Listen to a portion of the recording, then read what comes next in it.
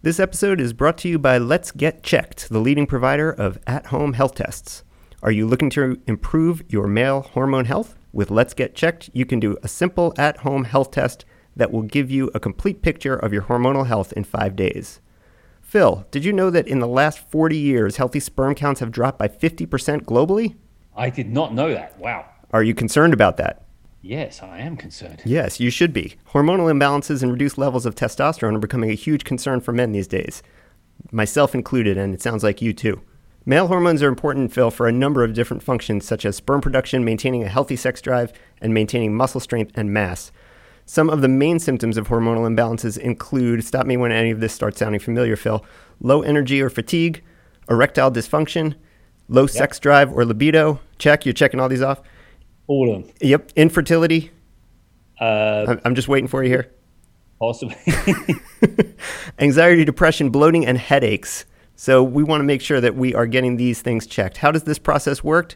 Your test is delivered straight to your door. You just have to self-collect your blood sample from the tip of your finger, mail the sample back to their accredited laboratory in the prepaid label, and receive support and guidance from the LGC medical team, who are available 24/7 to offer you the personalized advice you need to know your hormonal health. This week, Let's Get Checked wants to invite you to join their community with the 30% discount code PAINCAVE30. That's PAINCAVE 30. Let's Get Checked. It's good to know.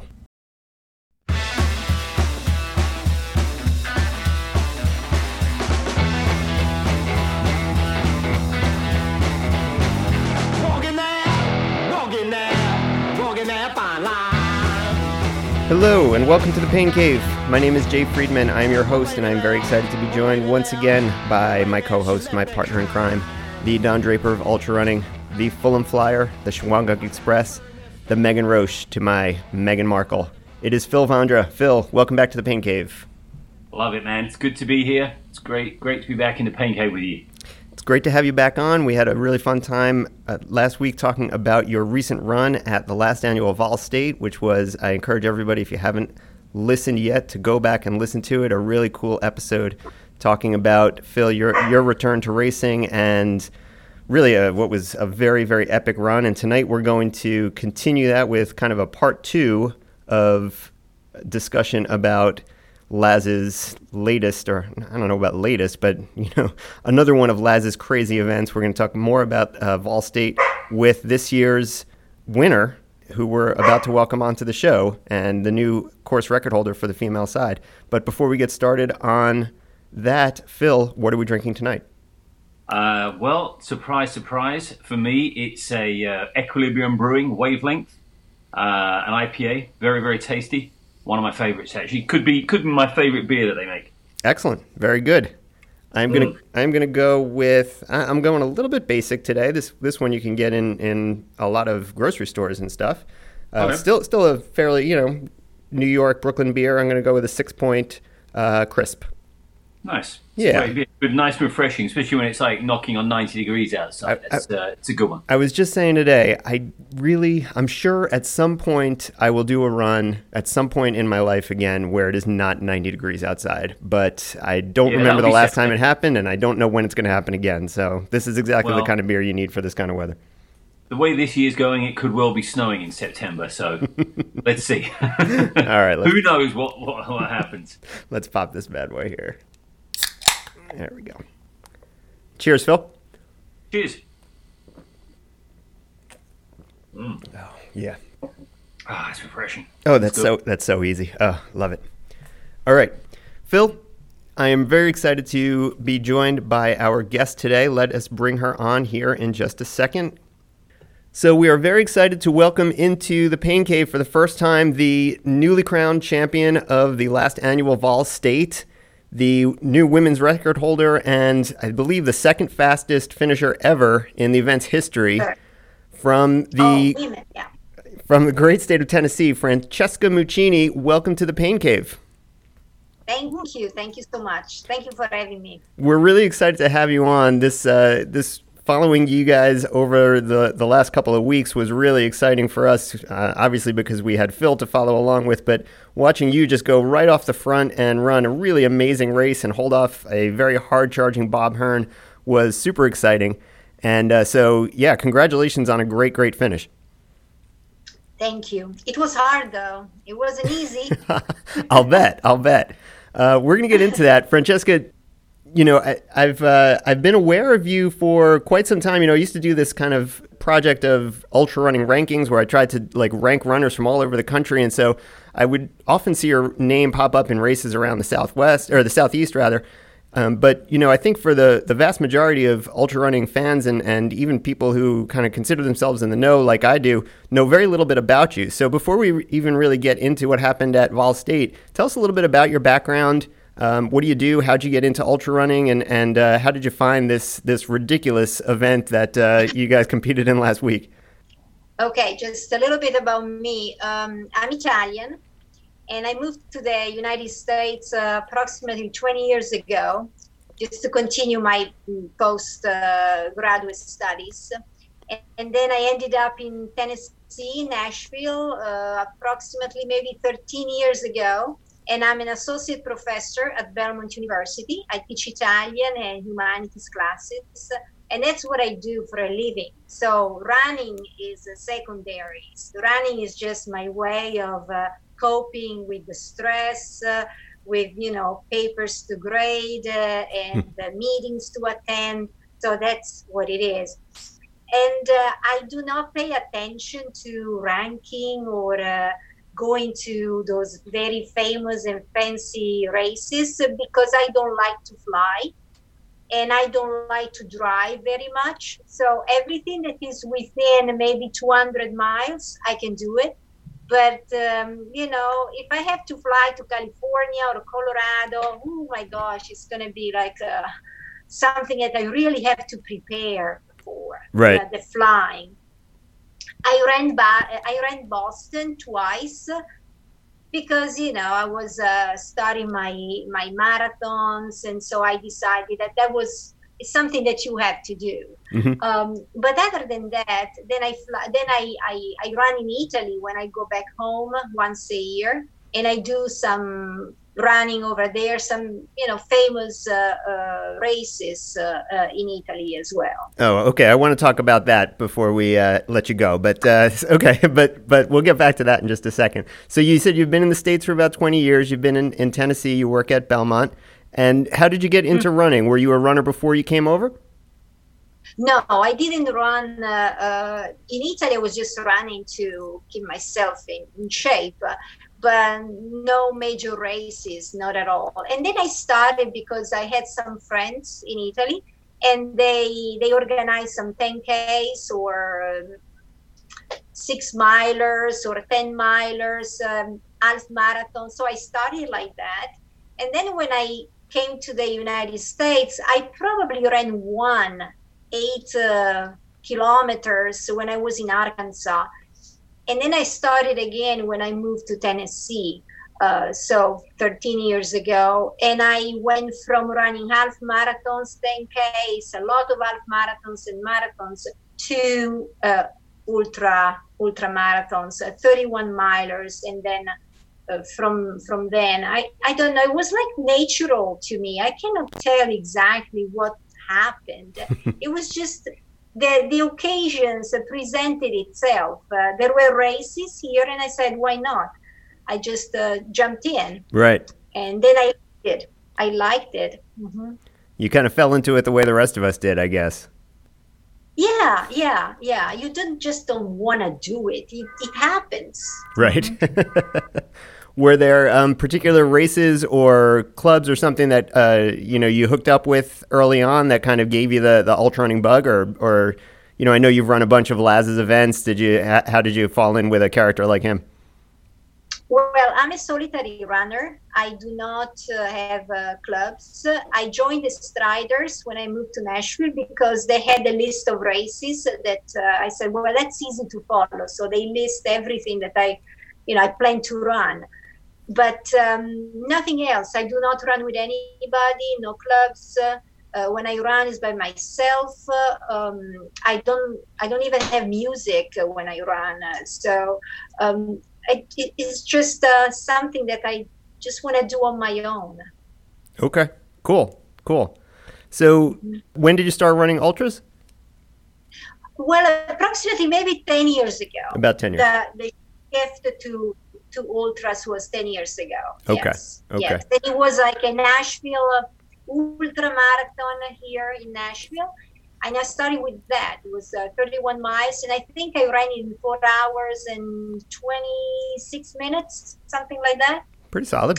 And yeah, and then the second year I did it, I accidentally missed the turn, so I didn't run the 50K, but I ran the 60K. But you know, I happened to win that, but it was like by accident. I'm terrible with orienting myself. That's pretty tragic. And do you stick mostly to roads? What's the trail scene like around Nashville? And do you do a lot of trail running, or is it a mixture, or what's it like? I don't like trails, but I do run trails as well. Yeah, it helps me with the road running. I prefer roads. That's what I like. That's what I do. That's what I train. But occasionally I do run the trails as well. Mm-hmm. Actually, Saturday I have a race, a 12-hour event in Kentucky, and that's a trail. You're doing a 12-hour this Saturday? Yes. Oh, my goodness. That's that's quite a turnaround. Well, I ran this race in the past. This is probably my third time. And I like to see the, friends, usual faces, like a small community. And I enjoy that. I think Phil is still just getting to the point where he's sleeping for, 10, 11 hours a night. I don't know if he could even get up to... So much. I had been out running again, and I'm now back running pretty decent. But the week afterwards, I was sleeping like 10 hours a night. It was amazing. Oh, yeah. I felt like I had to have a nap during the day. I mean, you must have did you get 1.5 hours less? I mean, that is crazy. Sorry. Yeah, sorry, but the day you have this euphoric feeling that you just start. You want to do everything. And the next day, as you finish, but then you feel like you have been hit by a truck because you just need to. You collapse. All of a sudden, you just need to sleep. Yeah, all that adrenaline just flushes out. Yeah. Yeah. So let's talk a little bit about Vol State. This was not your first time running there. How many times have you run there before? This was my fourth time, but the first time I ran it, I didn't finish. I stopped in Colioca, and it was not my fault.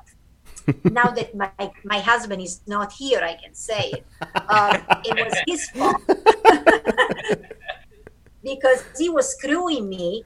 And in the middle of the night, he said that he was done. And I said, if you want to do it, you do it on your own. But I'm done. I'm going home. And that was the first time. And I said, okay, I think we are jeopardizing a marriage here. It was not just the race. So I said, I better stop.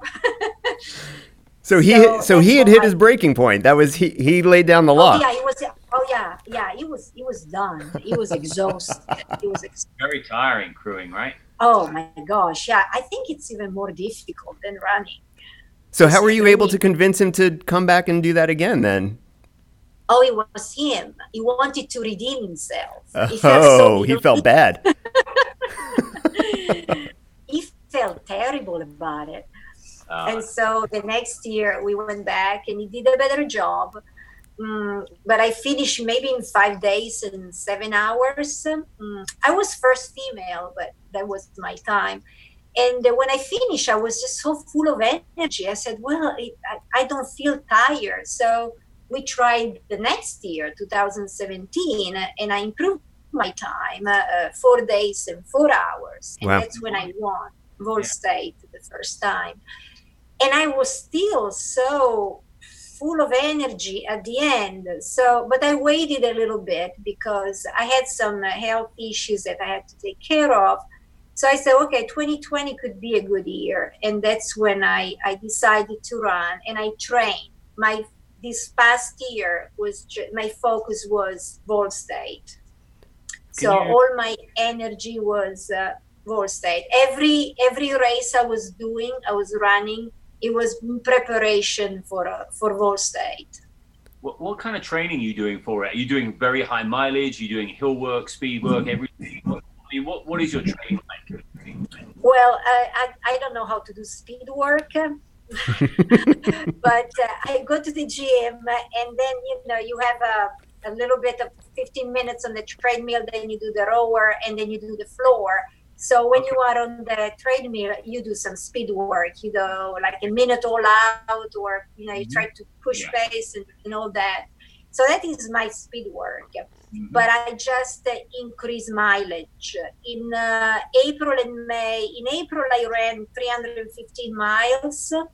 And then in May, I doubled. I ran 636. Oh my gosh. That's a big. It was a big jump. I was also doing the Laz cross Tennessee. The virtual, yeah. The virtual crossing. So I did that, and that motivated me quite a bit. So you were putting in 150-mile weeks basically in May. Yeah. Wow. In May, yeah. Wow. So I would assume that's more than you had done in previous years preparing for this event. Yes, absolutely. This year I prepared it more, and I was inspired by a post that Greg had on his Facebook page, and he had like instructions what he did in preparation for Vol State, and I kind of followed that, and of course I accommodated what I needed to do, and so I pretty much followed those lines, and they helped me quite a bit. They kept me motivated. I really looked at Greg as an inspiration. So this is this is Greg Armstrong, the both crewed and uncrewed course record holder there, and the U.S. national team member at 24 Hours. So what specifically did you take away from his preparation that you added into yours? Well, first of all, the mileage that he was running every week, and also the races that he did in preparation for this. He did like 65 miler. And I did a 12-hour event where I ran 65 miles in March. That was the last race I did before the lockdown. Then everything disappeared, so I couldn't run any more races. But that was the last one. And then just things like even his posts were so inspiring that I really look at him, and I know him very well. And so I know what he does. I know the races he's running. And so I try somehow to do what he was doing. And then I was lucky enough to have him crewing me. But that happened the last week. Yeah, I was going to say, how did that happen? It wasn't planned, because he was planning to run. And then he decided not to, because he had some issues. Maybe he overtrained. And he also ran probably too much. He did some virtual races as well.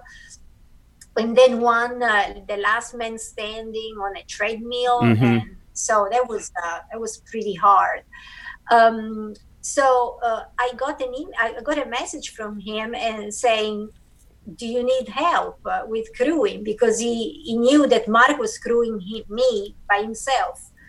And so I said, oh my gosh, I'd be honored to have you crewing me. And so this is how it happened. Originally, I had a friend of mine from Italy, Giorgio Calcaterra, who is an incredible ultra runner.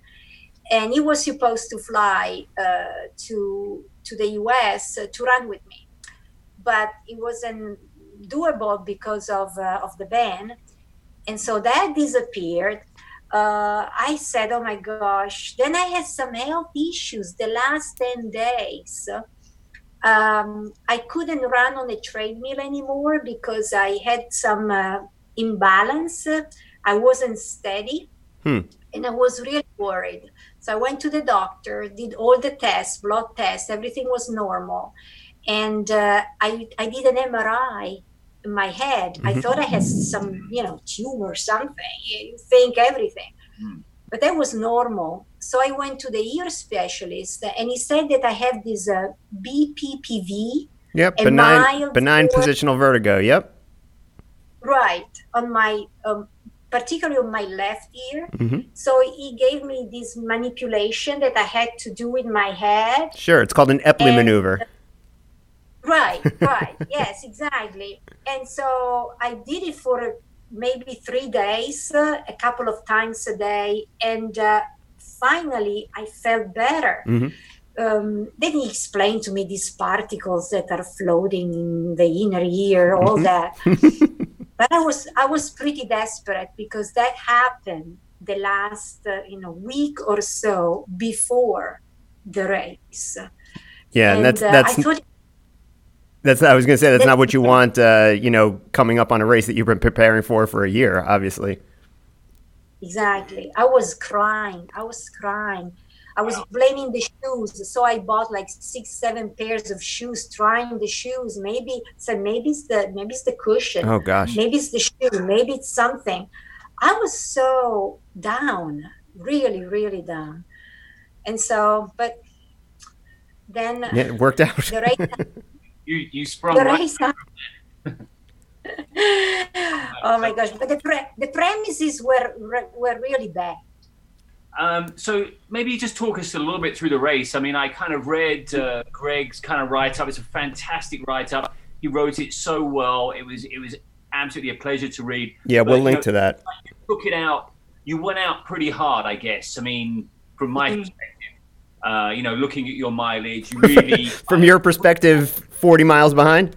Yeah, I was 40 miles behind. I think there was one point when I logged in, I think maybe I was at about 130 miles and you were at 180. And I was like, wow. I'm like, Francesca's like 50 miles ahead of me. Maybe I was at 140, I don't remember. But like, you were so far ahead at the 48-hour check-in. I was like, wow. I'm like, you are absolutely fine. And I hadn't really rested that much.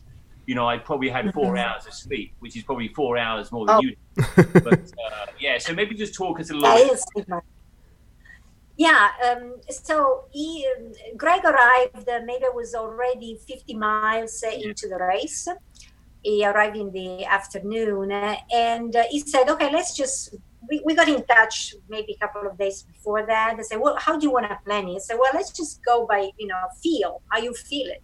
Mm-hmm. And so we decided to do my race for the first 48 hours and see how I was running. And I felt great. I mean, the first day, I was just feeling so good. And the first 12 hours, I believe that Joshua Holmes was ahead of me because he passed me in Dresden. I was ahead of him. Then I stopped in Dresden at the farmer's market, and I saw him passing by. Mm-hmm. I said, okay, that's okay. So I went back on the course and I passed him. And then we arrived to Gleason, to the firefighters' place, and I already planned to take a shower there because that's a great place to stop. It was excellent. So I went. It was just full food and everything. I almost didn't leave. So I thought, yeah, you don't want to leave. It's incredible. So I took a shower there, and Josh arrived. When he saw me that I was getting to take a shower, he said, okay, bye, I'm leaving. Take a piece of pizza and leave. Right. And then he regretted because, you probably needed to stop. Yeah. But I felt so refreshed after that, and I just continued all night. I didn't even realize because I wasn't wearing any watch, so I didn't even realize how many miles I had. Wow, that's great. When they told me it's 101, I said, what? I had a feeling because I passed Lexington, so I went by location. So. Yeah. So I was, and I knew that the second day I would have been slower because that's what happens. And the course is not great. There are no shoulders, particularly when you have to arrive to the bridge, to the Tennessee River. There are no shoulders there. And it's so uneven. Yeah. And it was very hot. So I knew that I had to slow down. Right. But after that, I just continued and continued until I felt that I had a good distance from Bob. Yeah. Right. Because he's an incredible runner, and he relies on others runners to crash, because he was thinking, well, she has to sleep, she has to stop, she needs to sleep. But my strategy was, since I cannot run faster than Bob, I have to be on the course longer than him. Right. Yeah. So that's what I did. I slept less. Yeah, it's incredible. So you were super strong, right, in the first half. I mean, really moving fast. But then I think when you got to Monteagle, you went up it so fast. From reading Greg's report, you were running most of the way up that. You were like super strong. I ran. But once you got up there, then it appears like you started to get a little bit tired. Like some sleep deprivation at that point was starting to kind of yes. But you were still just really pushing through, really being strong. So, I know that you go up to Tracy City, right, as we're coming along to the mountain mark, along that section. So what kind of happened there before you kind of descend down into Jasper? How are you feeling then? I know that from the report, you were starting to feel a little bit tired. Oh, I was losing. I mean, I was hallucinating. I don't even recall what happened. I know that I felt so good in Montego because it was also raining. Right. And that helped woke me up so much. And I ran all the way up to Montego and passed it. I wanted to finish. That's what I said. Let's finish it. Yeah. However, then we went down to Jasper and then Campbell. Tracy City was still okay. Yeah. The thing is that I couldn't stand still because I was just leaning and I couldn't speak correctly, but I could run. Right. Somehow. That's what you need to do. So that's what Greg told me. Stay on the white line, stay on the white line and keep running. So, of course, I slowed down. You go to the yellow line some of the time? I heard you on the yellow line occasionally. Oh, he was yelling at me that I had to stay on the white line. I said, well, what is the white line? I can't. It was crazy. It was crazy. Yeah. But when I was in Campbell, I asked, what am I doing in Campbell? Because I was really starting to be a little off. Right. And then all of a sudden, I also, and that's normal, the crew of Bob was checking on me. Yeah. Yeah. And they came by, and I think his name is Page, the guy. He says something like, oh, Bob is 1 mile behind you. And I don't know if he wanted just, be silly or, you just, I don't know. Maybe, but that's okay. That's fine. Yeah. But that threw me off. And I was already in this state of confusion and then added to more confusion. Right. So I started to run again. And Greg, I think, took a break. And my husband was crewing me. But with my husband, I was stopping too often. Right. And so Greg had that feeling. I said, well, I have to go back and check on her. My husband was being too nice. Greg was being hard on you. So he came back and he said, Francesca, do you have anything left? And I said, what do I have to do? I have to run. And so I said, okay. So up Sand Mountain, I had to run. I first started with the sticks. They didn't work for me. I tossed them and I just went up. Yeah. And then I became obsessed. I said, is Bob behind me? Is Bob behind me? Is he here? That was my only preoccupation, that he was really behind me. I think closest he got to you, though, was about maybe 7 miles, was it? Or 6 miles? Yes. So 6, 7 miles. Yeah.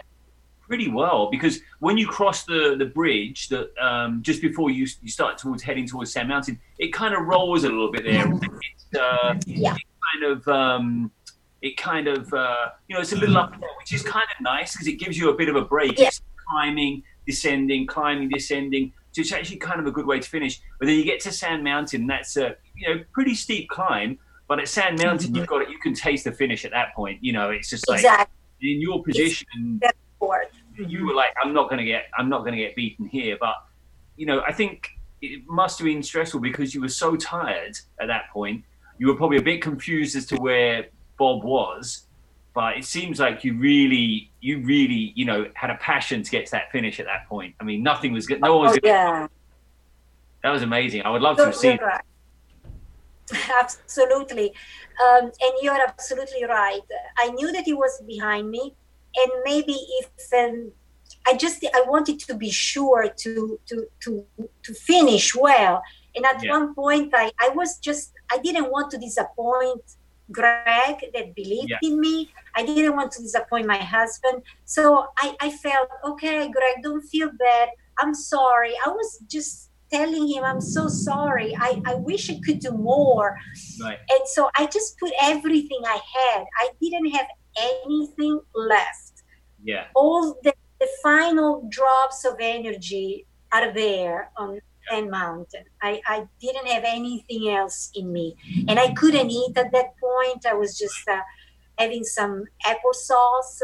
That's what saved me. Applesauce, and I don't take energy drinks like those 5 hours or Red Bulls. I don't drink anything of that. I'm vegetarian, so it was just willpower. At that point, it was just I have to finish it. I mean, that's the best, is just knowing that, like you said, you just left everything out there on the course. That doesn't happen often, I think, but when it does happen, there's no better feeling than that. Just knowing that, you know, whatever the event was, just took everything it could from you. It's such a great feeling. So, Francesca, did you know the kind of, like, you were obviously doing a fantastic time, you know, 3 days and 10 hours. Did you know that there you were, and like you were putting down this, like, is it the second fastest or third fastest time on the course? But like, it was an amazingly fast time. Were you fully aware of your time, or were you just focusing on where Bob was? You were looking at the wind, or did you know it was like a super special fun at that point? Well, I wasn't even looking at when I went in the race because I wanted to improve my previous time. And then when we were in Campbell, Greg showed me, he had written here on his wrist the time of John Cash. And he said, Francesca, you have to have a goal. Now the goal is to beat this time. Yeah. So he kind of gave me that kind of goal. He said, you have to beat this time. And so that became my goal. Did you at have that point? But it was pretty late. Did you have so you didn't really have a time goal necessarily going in, other than to improve what you had done in 2017? Under 4 days. That was even if it was 3 days, 23 hours and 57 minutes, it would have been good. Right. Yeah. I just wanted to improve my time under 4 days. Right. Yeah. So, but the idea of being this fast, being the second fastest time ever on the course, probably hadn't occurred to you. No, I don't know. Maybe I didn't want to think about it. Mm-hmm. That's what I didn't want to have any distraction. You know, when you start fantasizing, imagining, oh my gosh. No, I didn't want any of that. I just wanted to focus on that race. I also find that when I get tired, numbers get very difficult. 3 hours, 5 hours, 12-minute mile, 15-minute mile. I'm like, it doesn't make sense. I'm like, just keep moving forward. That's the best thing, you know. Trying to calculate anything doesn't really go well for me. So yeah, they were telling, oh, you're doing 12-minute mile. I say, okay, well, all right, I just run. Right. That's good. You get to the top of Sand Mountain, a little bit past that, we take the left turn, and then we're heading to Castle Rock at that point. There's that little bit of rolling road up and down, and then you enter onto the property, run along, you hit the sort of dirt trail, and then you know you're heading to the finish. So, you know, were you at that point, were you flat out sprinting, or were you just like kind of enjoying those last few moments? Well, I kept just like running a little bit. I couldn't sprint. I wish I could. Right. Yeah. Actually, maybe on the last rolling hill, I might have like walked for 2-3 Right. steps and then kept running. And then when you enter the woods, Yeah. I was just crying. I can't believe it. Wow. I can't believe it. I You can't were believe so it. And there was So It is a nice that was the end. the woods. Yeah. I'm so close to having a shower and a bed. You know, as I thought Yes. clothing and you know, It's having a finished. shower and sleeping. That's what Yeah. took me to finish was like the thought of a shower and a bed. I was like, I had to get there. Oh, So how long did it take And- you to recover? Did you finished? You were over the moon. You put down an amazing effort there. You know, such a fantastic run. You went back down to Kimball and rested, and then you drove back on the course. no, we drove back home. Oh, What we did, I ran in the afternoon. So I stayed there for a little bit, maybe an hour and 15 minutes. yeah, And then I was exhausted and they literally carried me and Right. put it in the car. And then I slept all the way to Nashville. wow, yeah. And I asked my husband who won the race in the car. That's so. It's ridiculous. It's really Yeah. ridiculous. Out of mind. I hope he didn't mess with you and said, "Bob it."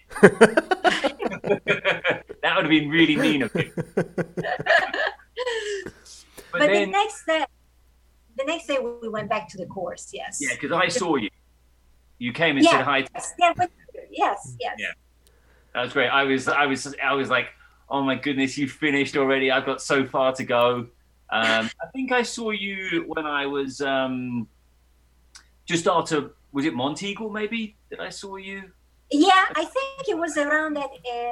Yes. Yeah, I've I'd gone. I think I was heading towards Tracy City at that point. Tracy around City. there. Yeah, Right. Yeah. I think That was so. nice. It was nice.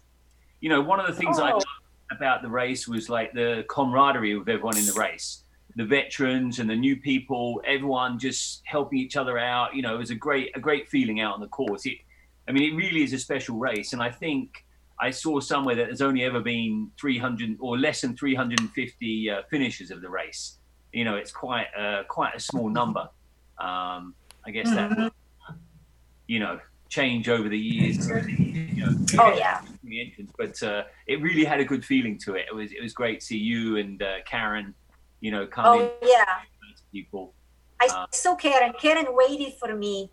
She unfortunately withdrew because she has some blisters, major issues, and she loves this race. That's a race. She loves it. And when I saw her at the end, when I enter the field, I was just so relieved. I said, "Oh my gosh, Karen is here! So happy to see her." That was really, really nice. And I wanted to go back to the course because you're right. You create, it doesn't matter if you finish first or last or in the middle. It's just this sense of being together and doing this incredible journey that you share something. You share the pain, the suffering, the joy, the caloric deficit, the starvation. You just, we know what we are talking about. Yeah. And so I thought it would have been nice to go there and just, you know, a smile, a hug, something positive to say could help. Yeah. Because it helped me. I totally agree with you. You know, whether you're first or last, it's like there's this great camaraderie of people there, that everyone's been through this, you know, unbelievable experience. You know, some of it's really good fun. Some of it is incredibly, you know, painful and not fun. But, you know, the net feeling is it's just this incredible adventure that you'll remember for the rest of your life. So, you know, it's a great group of people. So what next for you? I mean, this is 3 Vol States. Will you be going back next year? I don't know. I say probably not because I want to see, but I don't know. Who knows? But there are so many people that are already deferred. So, Yeah. Are you going back? You should. I won't go back, no. Although I will go back one year. It was very hard for me. I mean, it was 3 days of travel for me to get there because I drove from home. Yeah. and then 3 days for me to get back. Like 5 days out on the course. It was a real big chunk of time for me. I won't go back next year, but I might go back the year after. I quite like to do crude. I'd kind of like to see. Yeah. But I think probably at about mile 200, I was like, I will never ever do this again in my life. This is the one time. I will never do this. And then afterwards, I'm like, that was a really special experience. I think I'll go back in the next couple of years. I'm like, what are you saying to this is like crazy. But yeah, it just it's true. Camaraderie, that feeling of being with that group of people, knowing that there's this little like line of people making their way across Tennessee. It's just this great long kind of adventure that everyone's like sucked into. So it was good. So what pretty special. Yeah, I could see coming back for the feeling of community and the sense of togetherness it breeds, but you can't feel like you have much left to accomplish. I mean, you've won it 3 times, twice outright. You've got the course record for women, second fastest all time. I mean, if you would you ever try it uncrewed? Would you ever try going for the screwed, or does that not appeal to you? It doesn't appeal to me, and I'm also aging, so that's another factor. Because I'm not, I'm not here. Getting better, so I think that's a good thing. So you're improving every year. I mean, I'm sorry, I may do screwed if I have some company. Then it would be a real adventure. Mm-hmm. Yeah. Then I would just enjoy it. I would just say, okay, you know what? I just want to see it, enjoy the landscape. So if I find somebody that I can get along with, I wouldn't mind to. Right. Now, I mean, you've got you clearly have a particular skill set that serves you well for, a nice niche within our niche sport here. In terms of, multi-day, being able to stay awake, being able to run steadily for a long period of time. I know you've competed at some 24-hour races. Have you given any thought to any like longer timed events, like a 48-hour or a 6-day or even going to bigs or something like that and trying to run, a big, 2 or 3 day stretch there? Mm-hmm. Yeah, I usually do, but this is more for fun. Another event is called a race for the ages. Sure. Where basically you run your age. You start, I'm 52, so I start 52 hours prior the end of the race. And so I normally do that, and it's in September, and I would do it again. In terms of 48 hours, the 6 days. I may look into that. I mean, I've never paid attention because they are kind of far away. But maybe. I wouldn't mind to try one of those longer races. You've run Biggs once before? Which one? Biggs Backyard at Laz's place? Oh, yeah, I did it. Yeah. Yes. That was a few years ago, right? Yeah. Yeah. Would you do that again? Was in 2017. Right. I did 100 miles. Yeah. I was the woman basically won. But I did that. And I stopped because I didn't have food. I was by myself. Oh my. That's not the race where you want to go uncrewed. No, and I didn't know. I wasn't prepared. That tells you a lot.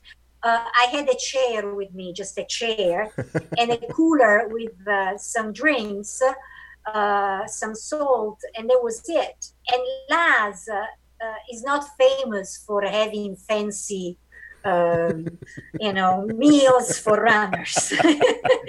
He covers the basic. So I didn't have food. Yeah, no, I feel if you went in, putting a focus on that race, I feel like you could really do some damage. You clearly don't need much sleep over the course of 3 or 4 days. Yeah, that's true. Mm-hmm. Yeah, that'd be interesting to see. True. I was actually in pretty good shape. I puked only once, and I'm a puker, so I'm kind of used to it.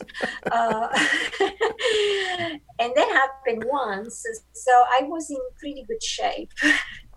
Is there a race out there that you've never done that kind of intrigues you? Like what's on your bucket list that you look at and say, oh, that would be fun to do? everybody talks about the bad water, so maybe that's the 135 miles, maybe that one. Yeah, God bless because I don't mind the heat. The heat, I don't mind it. And that's a different kind of heat. It's very dry. So, but I function pretty well with humidity and heat. And that's when I train. For this race, for Vol State, I was running in the afternoon when it was that, the heat, when the heat was pretty brutal. Yeah. And that helps. That helps. Yeah. Where in Italy are you from? Are you from the south or the north, or? So middle north is 3 hours from Venice on the coast, Pesaro, on the Adriatic coast. So not super hot then. It's not super hot. In July and August it is. Okay. But when I usually go there, it's May and a half, June. And I do a couple of races in preparation for other races. One is called Nine Hills. I've heard of the Nine Hills, yes. Yeah, I ran it 3 times. And the Nine Hills, I love it. It's not too far from where I live. And you have 30 hours to finish 125 miles. But the hills are, oh my gosh. That sounds amazing. Great training. And then I do the Passatore from Florence to Faenza, is 62 miles. Is that a road race? It's a road race, yes. Wow. There is a major hill in the middle. And I usually do that too. And then some other little events with friends. There's one, I know there's a trail race in the Cinque Terre region between the towns on the coast there that's supposed to be beautiful as well. Oh, I don't know the name, but there are a few. One is in the south, near the Amalfi Coast, and one maybe you're right, Cinque Terre, and up there. Some of them are really the scenes, the landscape is gorgeous. All right, Phil, put that on the calendar for us, Phil. We're going to Italy? Yeah. We're coming back. Oh, yeah? No, we're not coming back. You can come visit we're going to stay there forever. Yeah, you can come visit me. We can run the Nine Hills together and all fun races. That'd be awesome. I'm almost 52 as well, so I think maybe I'll come and do Race for the Ages. We can run together for a bit until you drop me. So that'll be good. Have you ever thought about doing a transcon maybe? Is that something that would be interesting to you? I'm afraid of dogs still a little bit. So that could be, even though this race helped me quite a bit. And I think I mentioned in 2017, I was followed by a dog. Going down to Jasper. And then I adopted her. So cool. I went back and I rescued her. Yeah. So now the fear is a little less. So if I have some device with me that I can kind of scare them off, I wouldn't mind. Those are projects, and maybe once I'm a little less busy with school, when I retired, I will have plenty of time. But we'll see. I have to have plans, I cannot do everything now.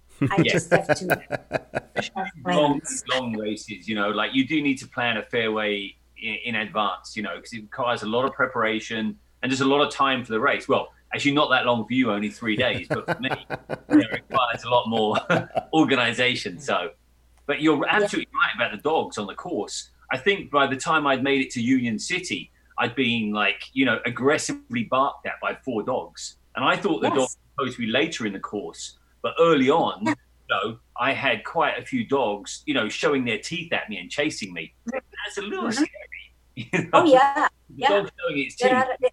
There are some areas. Yes. Mm-hmm. You got a sick George on him. He'll scare him off. George, he's fast asleep back there. He wouldn't do anything. My dog right there too. He'd be no good at Vol State. He would just sleep within 1 mile and he'd wake up 10 days later and get me to come and pick him up. Yeah, but they can be a problem. They can be a problem. So. Yeah, there was one bit when I was going along. It was earlier on in the race. It was going along. Maybe it was 22. I don't know, one of the bigger roads, and I think I've been followed by coyotes. I mean, I don't know if you have coyotes in Tennessee. I'm sure you do. I think there are. It's possible. Some animal was like following me for a couple of miles, and I was actually a little bit worried. I was actually glad when cars came past me because I was like, maybe the cars will scare them away, and eventually they left me. But yeah, it was a little bit eerie, you know. Oh yeah, exactly. Even at night, when you have your lamp and you see those eyes in the bushes, it's very dark. You don't know what's going on. I mean, it's pretty scary. And your mind's working overtime in those situations. You know, yeah. What is that? I'm like, maybe it's just like a possum or something, but you know, hungry coyote looking for a skinny runner. You know, a tired. Yeah. Were you hearing music? Did you hear music somewhere on the course? Because I remember near Shelbyville, there was just big parties going on. Shelbyville is a little sketchy. There are some areas where you don't know what's happening. Yeah. And there were fireworks and there was music everywhere. And I think Phil was just hearing the banjo, got a little deliverance going on. You hear somebody picking on the banjo. That was Phil. Yeah. Some of the towns were definitely interesting. There were some characters there. You know, people. Some of them. I mean, generally pretty nice. I mean, did you have any like weird experiences out there? Like, I had some guy just appear out of nowhere and start walking with me. You know, I was sitting down at a gas station at about 4:00 in the morning. He just appeared out of nowhere. He said, "Can I sit in the chair next to you?" I was like, "Sure." And then he said, "What are you doing?" He said, "You know, I love road marching." And I was like, "Oh, I'm going across Tennessee." And he said, "Well, do you mind if I come with you?" And I was like, "Yeah, like, you know, sure." But he was on one side of the road, I was on the other, and he was trying to hitch a ride. Did you have any weird? You had crew with you, so probably a little. Yeah, but people were worried about my crew because one girl stopped and said, "Are those guys bothering you?" And I said, "Oh no, they're with me." Yeah. And when I was in Campbell, that I was by myself, I was kind of going from one side to the other side. And one woman said, "Oh, ma'am, are you okay?" I said, "Oh yeah, I'm fine," but I didn't sound right.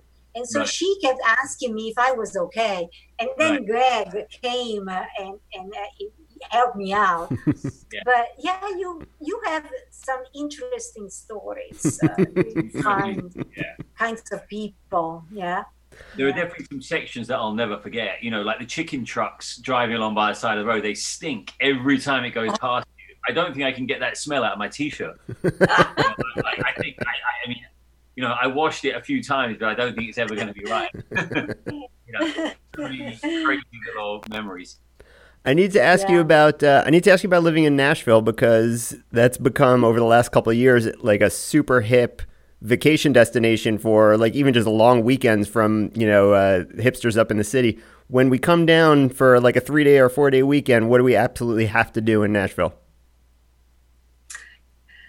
Okay, what do you have to do? Just do what, if you like to go to bars, that's what people do. Yes, we like to go to bars. We're ultra runners. We like to go to bars. Bars, order beer. There's some good local beers that you can try. And then I also did the bus. I did it myself because I just wanted to see those big buses that they go around and tells you stories. Like a double-decker.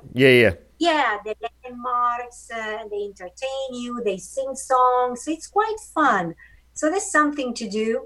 If you like parks, there are beautiful parks in Nashville. So you can also have that experience.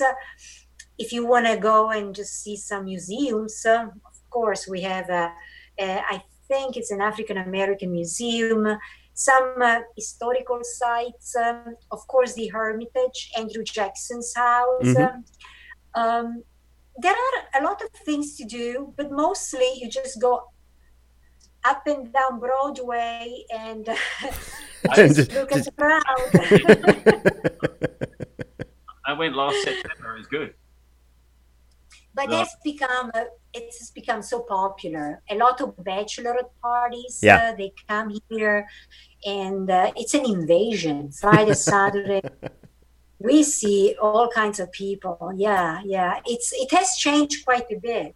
And I've been here, I said 13 years, but I noticed the changes. In just like the last 3 to 5 years, right? Yeah, Yeah. yes. It has completely changed. Yeah. Cool. Francesca, you've been really generous with your time, and I don't want to keep you all night, but we do have to play the game that we play with all of our guests before I let you go. Okay? We're going to play a game that we call Desert Island Picks. We're going to send you to a pretend desert island for a year, okay? And so when we send you to this desert island, you get to bring one of each of the following. You get to bring one book, one album, one food, and one beer, or if you don't drink beer, a beverage of your choice. And this is all you're going to get on the island for a year. So what are you bringing to your desert island? Okay, one book. It's a pretty thick book. That's what you need. It's called Zibaldone, and it's written by one of my favorite Italian poets, Giacomo Leopardi. And it's like a philosophical book where you can find all kinds of references. You want to know what love is, what he meant by love, what his philosophy was. And so you can entertain yourself for longer than a year. It's over 1,000 pages. And I treasure that book. It's like my, I would say like my Bible. That's what I... This is the most intellectual answer we've ever had on the podcast, so congratulations. Well, my husband is a philosopher. He teaches philosophy. Wow. So, you need a philosopher in your crew when you do those races.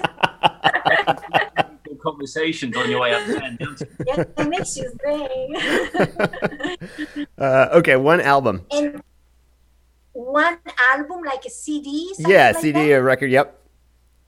I love The Killers. The Killers, really? Yes. Even though I went to a 21 Pilots concert in Nashville, and I love that band. So I believe still The Killers. Nice. I love The Killers. That's great. That's great. One food. Food, what I love, what I need. It's pasta with pesto. Beautiful. Ooh, nice. I love that. Beautiful. I love pesto. One beer. That was my pre-race food. That was your pre-race meal? All right, that's what I'm going to have next time I go back. I made it myself, and I took it with me to the restaurant, to the hotel, because I knew that we didn't have our pre-dinner. So I made it myself. So the pre-race meal at Subway didn't quite do it for you? No, it doesn't work for me. And one beer. Do you drink? Are you a beer drinker? Beer. Occasionally, yes. After a race, I crave beers. I don't know why, what it is, but I think Heineken. Okay. I should say an Italian beer, but Peroni's good. Peroni, yep. Peroni's good. Yeah, I like Heineken. I think an Italian beer sounds good. Yeah, but Heineken is what I drink. Mm-hmm. Francesca, this was so much fun. Thanks for coming on the show. Thank you. But you promised me next time you come to Nashville, you let me know. Yeah, so let's go for a run. That would be great. Yeah. Yes, absolutely. That'd be awesome. Absolutely. Thanks so much, everyone. Thank you. Amazing run. It's absolutely outstanding. And, I hope it gets recognized. It really was a special run. Congratulations. Amazing. Thank you, Philip. Thank you so much. Likewise. You did well. First time, you did well. Yeah, I learned a lot. I definitely learned a lot. Absolutely. I'll be at least 20 minutes quick next time. Yeah. Okay. Thank you guys so much. Thanks to Francesca. Thanks to Phil. Thanks to everyone for listening. And until next time in the Pain Cave, keep putting one foot in front of the other. Cold iron shackles, ball and chain. Listen to the whistle of the evening train. You know you about to wind up dead. You don't head back to Tennessee jail.